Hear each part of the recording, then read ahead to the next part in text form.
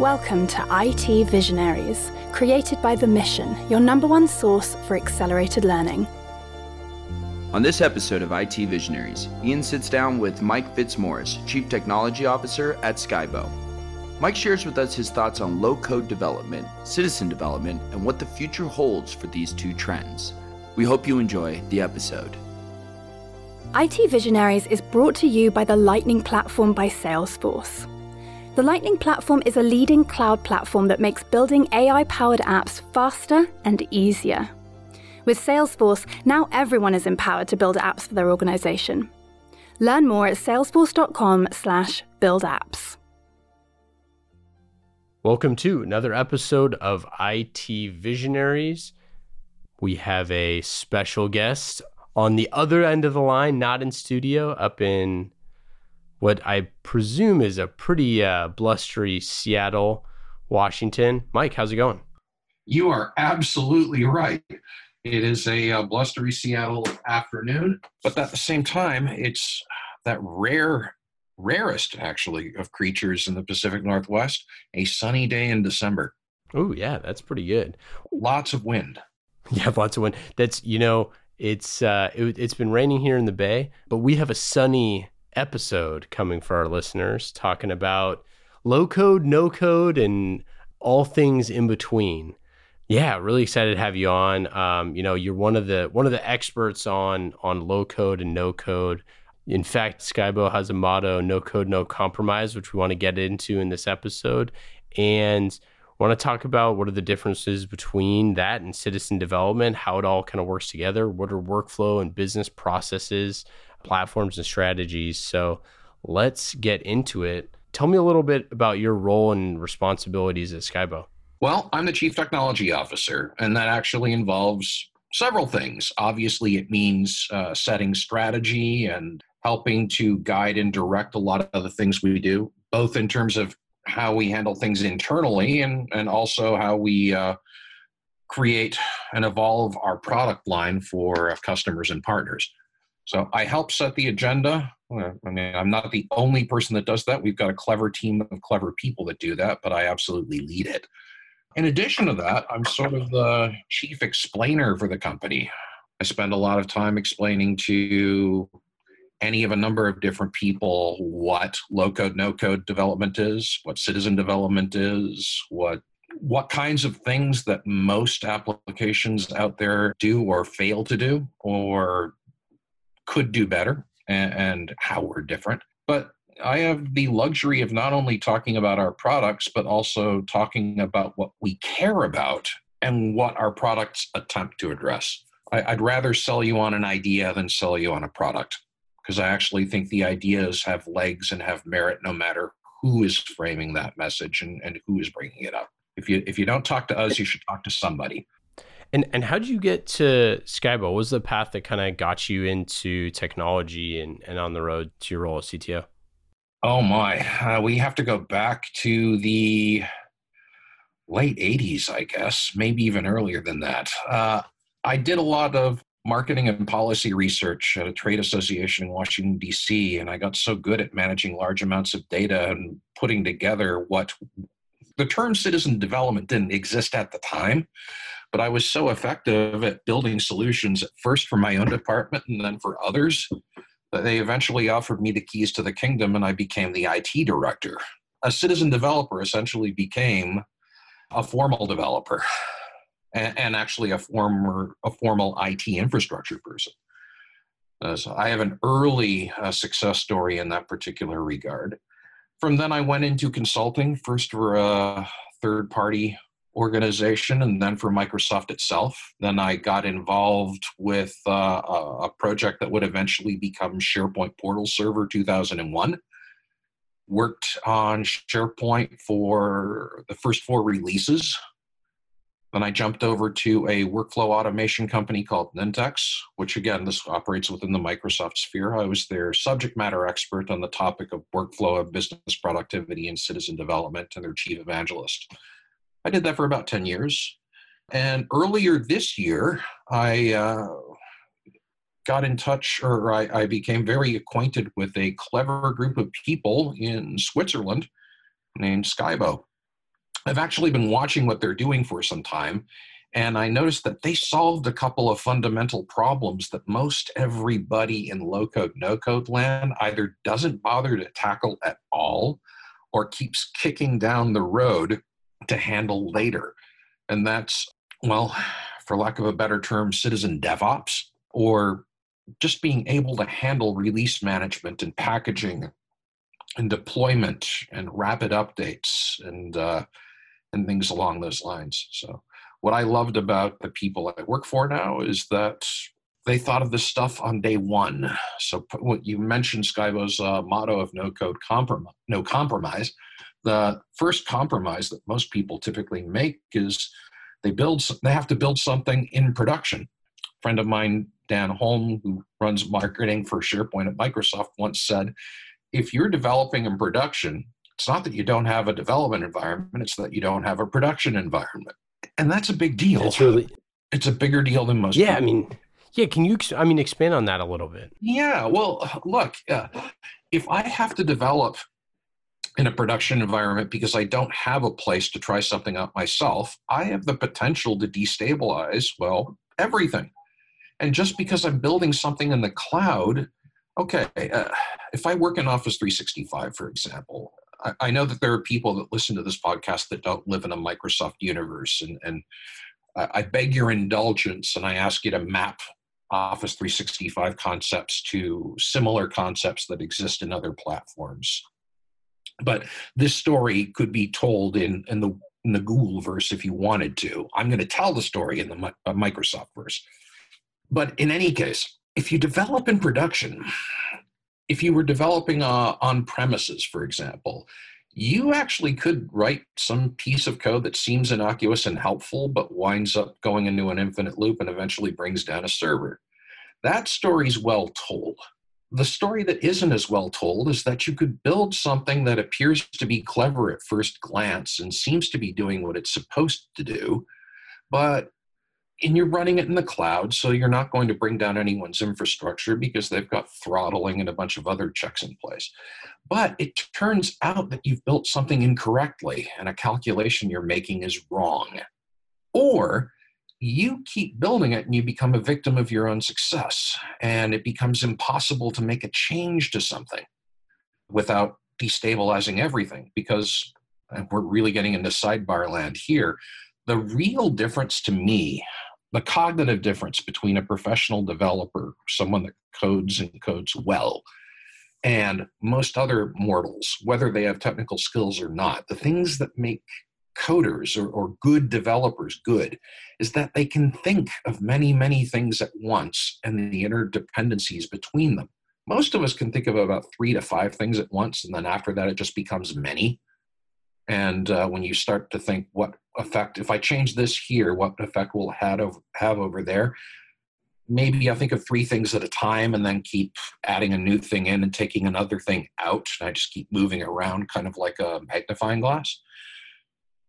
Real developers can think of about 20 things at once, the really good ones. And so they actually understand that if you move something here, it'll affect something over here in a way that the rest of us don't think of. I bring that up so that I can set it aside, because your typical citizen developer or your typical low-code, no-code developer doesn't do that, which means the odds of them breaking their own work is really, really easy. And do you really want to break everything the users are doing at the exact same time? No, you have to be able to develop in a sandbox and then move the solution into production once you've tested it. I don't care if it's not a formal application sanctioned by IT and built by properly commissioned developers. This is something everyone ought to care about. I've seen a couple of people in low-code, no-code land adopt a versioning and publishing style model. Like they'll treat the application like a document, and you run it through an approval process before everyone else gets to see it. And that usually works for the first version, but for creating updates, that gets a bit harder to do. Yeah, how does that work at scale? Yeah, so Skybo basically lets you build something in one place, click one button, turn it into a package, click another button, and then deploy it where you want it to go. And you can keep track of where it's deployed, what version is deployed there, and you can send an update to an existing deployment into position and have it do a non-destructive enhancement of what's there. So I like that. I also like the fact that they had a form designer and a data designer and an action designer and a page designer and a theme designer all within a single studio. So it's fewer tools to juggle, and then formal management for all of that. So it was an example of what I really wanted out of a low-code, no-code development tool. So often you'll find one company that builds a workflow designer and another company that builds a form designer. And they might even come from the same company, but they're completely separate things. And God forbid you need to put them all together into a standard solution. And God forbid, a lot of them also assume that the data you want to work with already exists. So it's not really a packaged solution. It's packaged glue between existing solutions. That can be problematic as well. So that's probably a really long way of explaining how I came to Skybo or why I like Skybo, but it also sets up a lot of the problems that low-code, no-code efforts run into and citizen development efforts run into even more. So then let's take a step back on, the low-code, no-code versus citizen development. How do you think that those are similar or different? Are they the same thing? Like, what are your thoughts on that? Oh, they're definitely related, but they're also definitely not the same thing, not at all. Citizen development, Gartner coined that term, I think it's been about 10 years now, maybe. I mean, I like the term. It's clever. It's overused, but it's still pretty clever. It comes out of the notion of a citizen soldier. In other words, ancient Rome or Napoleonic France or present-day Switzerland or even large parts of the United States. People whose job in no way entails taking up arms and contributing to community defense are still able to do that once in a blue moon or on occasion when it's necessary for them to do that. They have a certain baseline level of skills. They're not experts, but they know enough to, when the situation calls for it, help or get things done and then go back to their normal lives. Well, citizen development is kind of the same thing. And it's all about allowing somebody that owns a problem to be able to own the solution. Because whether we want it or not, this is inevitable. For one thing, lots of people understand how to write scripts or macros, we might have called them a long time ago, or even might know a little bit of JavaScript programming, or know how to use if this then that, or Microsoft Flow or Zapier or something like that. People are not as helpless as they used to be. So the odds of them trying to scratch an itch are much, much higher than they used to be, rather than waiting for IT to come around and scratch it for them. There's a desire to get that done. The second thing is IT doesn't have any more bandwidth than it used to. And that means a whole bunch of need throughout an organization is not being met. And before, because budgets were the way they were and talent was scarce and so on, and tools were even scarcer or even more inaccessible, you just had to live with that backlog. Now people are breaking through the backlog either by writing something themselves or subscribing to something from a managed service provider or paying somebody out of their line of business budget. But all of those things are possible. And in fact, something, even if you subscribe to something from a managed service provider, you're still likely going to supplement that with a little bit of extra work and integration, because the thing you subscribe to won't be exactly what you want, or you'll need to connect it to something else. So citizen development is all about, the term empowering is overused. I'd rather avoid it, but it actually kind of fits here. It really is about making sure that people that are not full-time developers can, on occasion, pick up some tools, hopefully good, high-quality tools, and get some things done on a temporary basis. In fact, if things are done well, IT manages that entire effort and provides libraries or catalogs of components that can be used, kind of like Lego bricks, to put something together. They might even provide some coaching. They might even keep an eye out for who's building what to see whether or not it should be evolved into something that is formally managed. Citizen developer, it's not so much a person, it's a type of activity. Citizen development is non-professional development. And when I say professional, I mean non-full-time. There are people who are quite gifted, and it just isn't their job to be building stuff all the time. How about this? Salesforce administrators or Microsoft Dynamics CRM administrators, they spend a lot of time managing data and generating lots of reports, but inevitably they'll look at the extensibility tools available in those packages and add extra stuff. Even that could be called citizen development to a certain extent.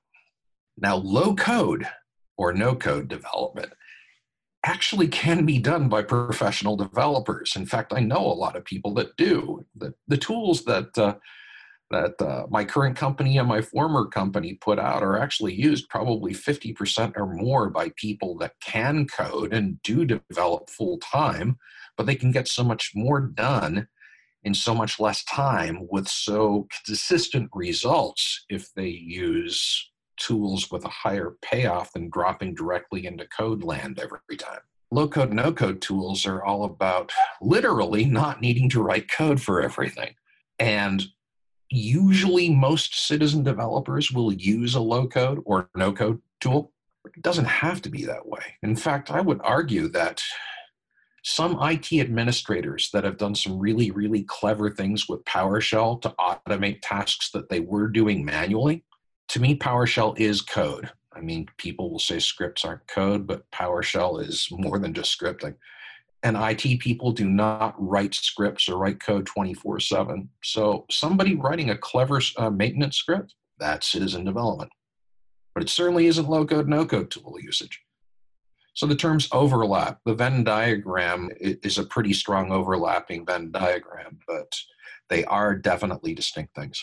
Yeah, I mean, it's a pretty interesting distinction. It's one we really haven't talked about a ton on the podcast yet, of this idea of low code and no code options for people that are developers. Like we've talked about it a little bit, but what is the advantage here? Like, why would a company, like if you're a CIO or a CTO and you're looking to, expand, a lot of times we talk about, if you're looking to expand the number of developers that you have, you can use citizen developers to kind of augment your workforce, or to add, innovation and different sort of like bottom up refinement or whatever it is. But the other kind of piece of this is that you can augment your current developers by allowing them to work much faster. Like what do you see as the huge advantages, like kind of like going forward?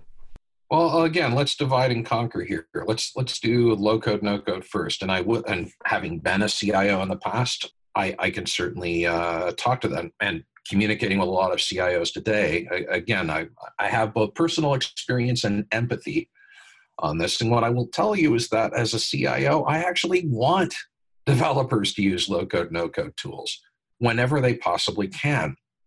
And again, whenever they possibly can. There are plenty of situations where they wouldn't be appropriate. But when we can, if I'm using a low-code, no-code tool, I will get a faster result. I will get usually a more understandable, consistent result, because low-code, no-code tools usually have a certain framework or pattern to the way they build solutions. So a user that understands one solution written in a particular low-code, no-code tool will probably see a second solution look pretty familiar, as opposed to somebody creating two completely different solutions that were hand-coded. And yes, you could enforce application standards within your company, but that just gives the developers more work to do and more quality control to have to implement and more checking to have happen. You get all of that in the box if you use standardized tools. So I get faster work, I get more consistent work, I get a lot of things that would have to be handwritten provided in the box. And here's the most important thing. I probably am lowering the bar just a little bit in terms of the total number of people that either know how to use them or can be taught how to use them. And if one person leaves the company, the odds are that someone else can pick it up, figure out what it is doing much more quickly, and keep going forward.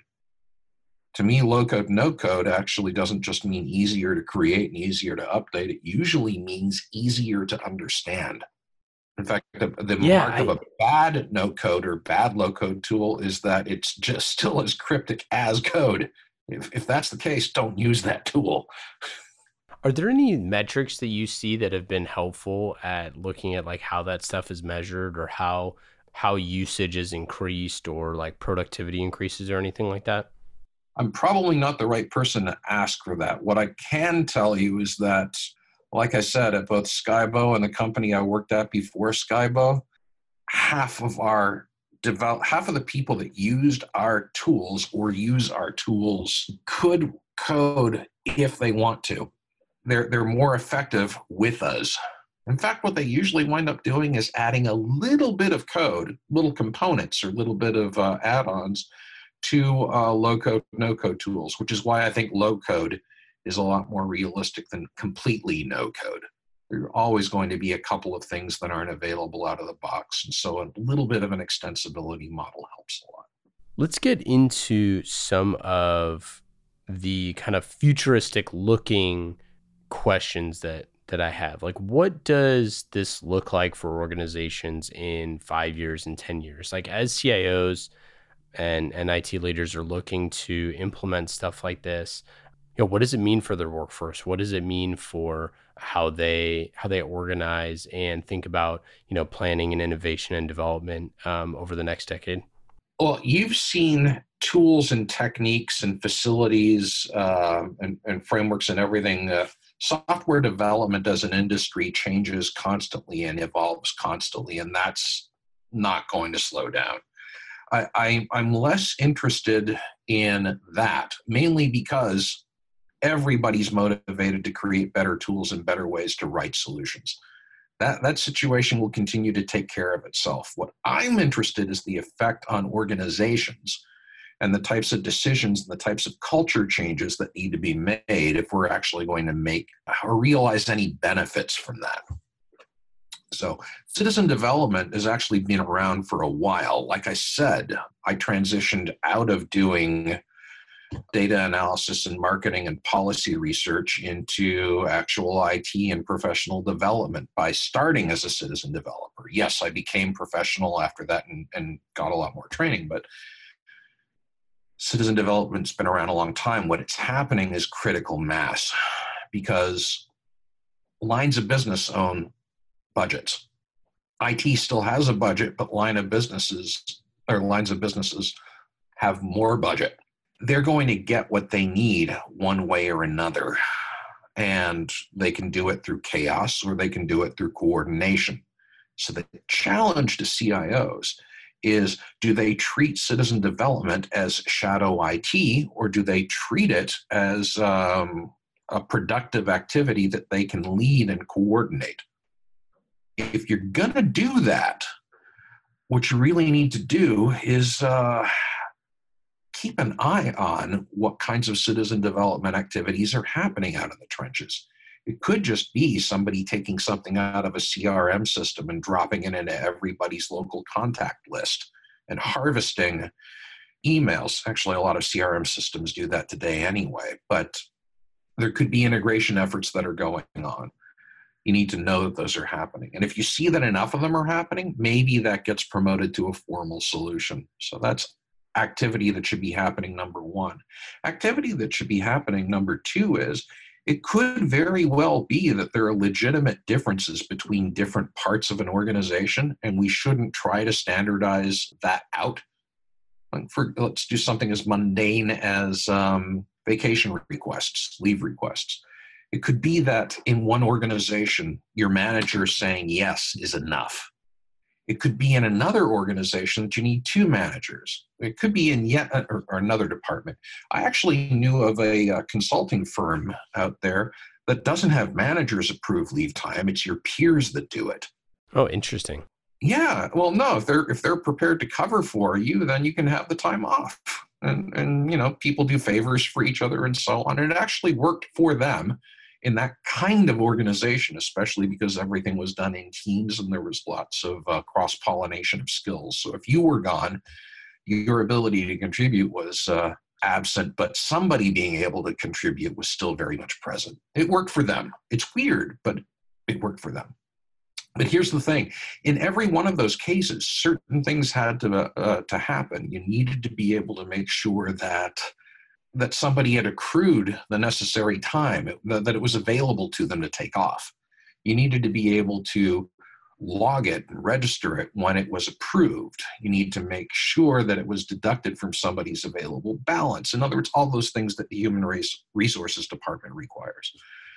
So if I'm a forward-thinking IT place, I would say, look, I'm going to give you a couple of examples of how to create vacation requests, but common to all of them are these two components that I'm going to insist that everybody add to whatever solution they want. One checks the balance, and the other one debits the balance for the approved amount and also schedules when that vacation time is going to be claimed. So in other words, make sure the HR system knows what it needs. You can use whatever approval process you want. And I'll give you 2 or 3 examples that you can choose from if you don't want to make one of your own. But you could also take something I built as an example and then customize the heck out of it. Just make sure you use these 2 plugins that I insist that everyone use. Yeah. And I mean, is that how you look at governance of this? Like how would you, how do you view governance, going forward over the next few years? I see governance manifesting itself in several ways. One is coming up with business process management. People have a term called business rules. And what that really is subcomponents. In other words, I may decide that we'll stick with this example. I want to approve a vacation request, but we have a certain mechanical set of steps that are used in order to register that a vacation request is being approved. So I will create what some people call a business rule, or you could call a sub-process or a component or a module or whatever.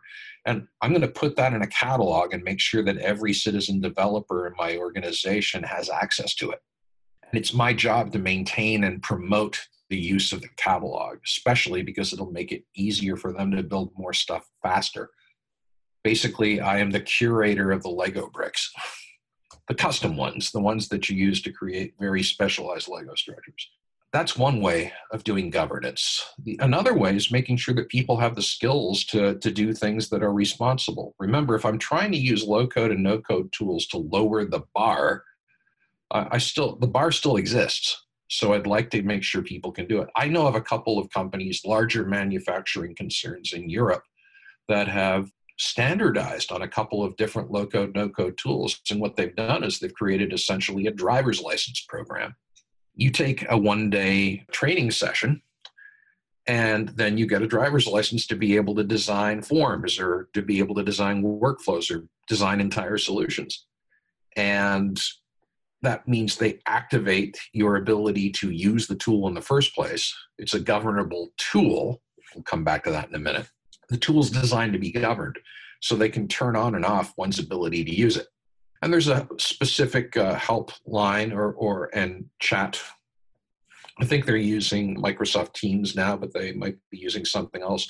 But there's a way for somebody to get help and somebody monitoring that. So they're not going to help just anyone. They're going to help people that they've awarded a driver's license to. So you get the tools, you get an option for help and feedback and guidance, and you get the ability to start creating solutions for yourself and your peers.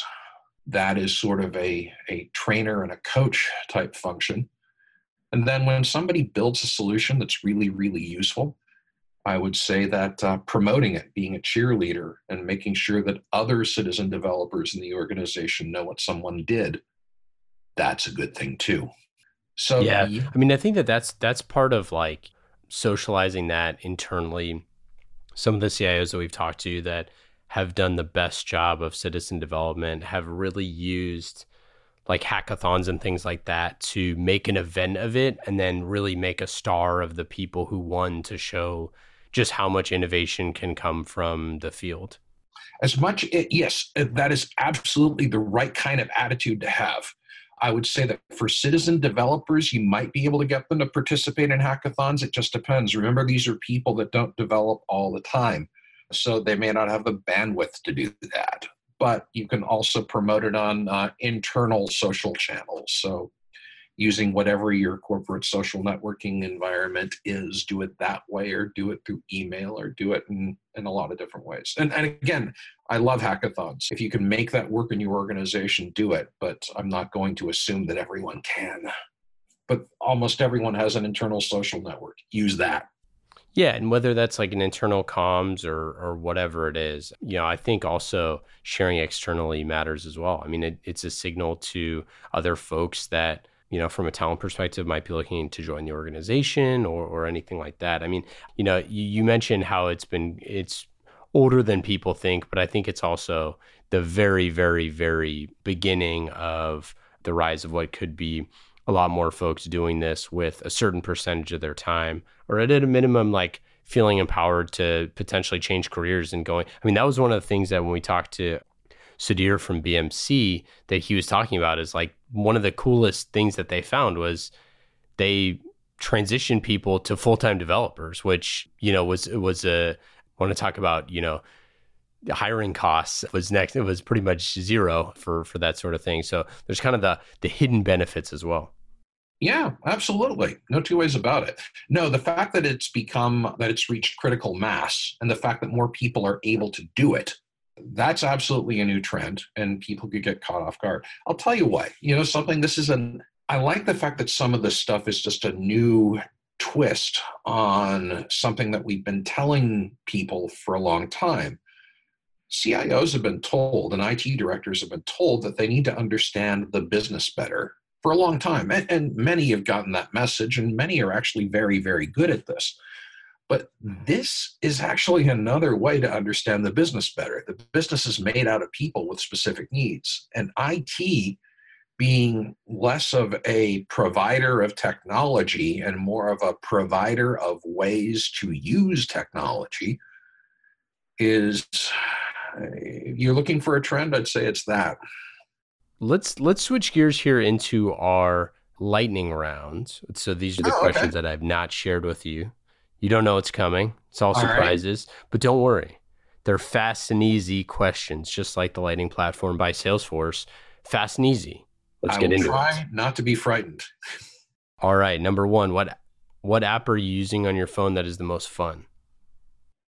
The most fun? Flipboard. I like reading. That's a good one. We haven't heard that one yet. That's a good one. It learns more about what I like and feeds me news stories that interest me. But the other thing is, it's smart enough to feed me stuff I didn't ask for or don't look at all the time, just to see whether I might like it. Beats the heck out of an RSS style approach where I only get what I explicitly asked for. Favorite time-saving tool? Microsoft Teams. It's weird, but it's true. It allows me to mix documents and with chats and other kinds of things. And you know what? It cuts down on the total number of places I have to look for something to do. We were kind of talking about this in the pre-interview.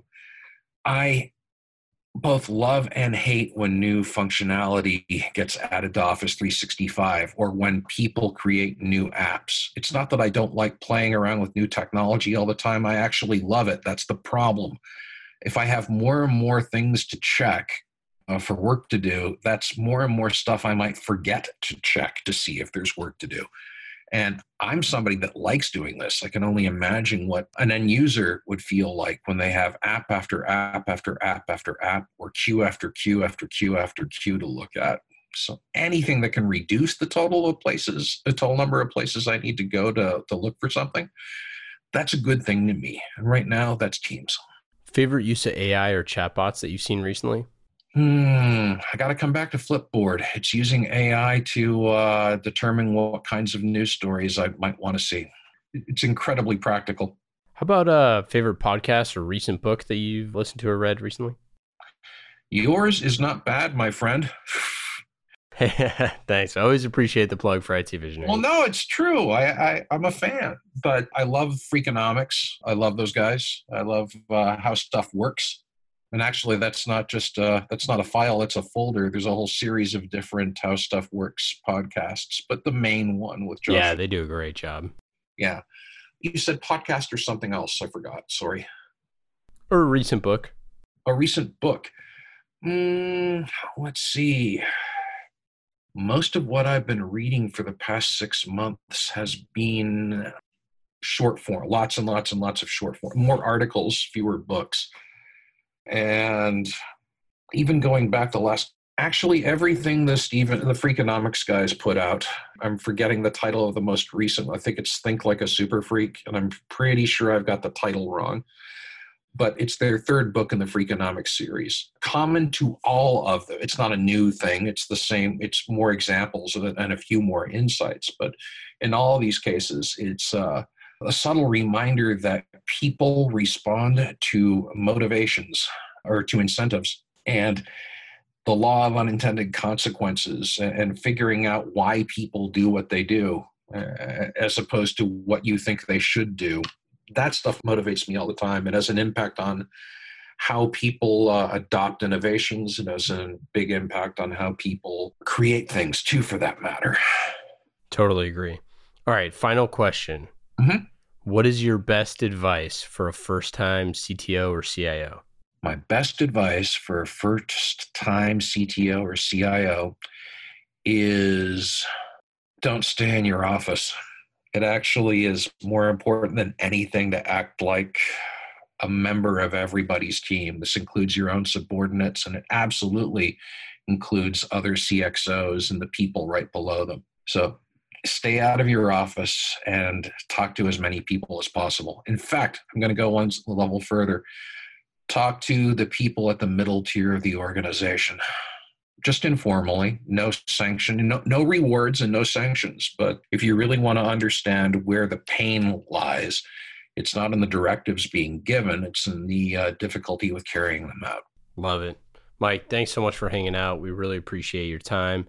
We'll talk to you real soon here. Also, we can find you on Twitter at Mike Fitz. So check him out on Twitter. Thanks a lot. Awesome. Thanks so much. Talk soon. You too.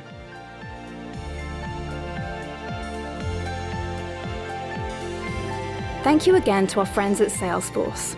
IT Visionaries is brought to you by the Lightning Platform by Salesforce, a leading cloud platform that makes building AI-powered apps faster and easier. With Salesforce, now everyone can build apps for their organization. Learn more at salesforce.com/buildapps.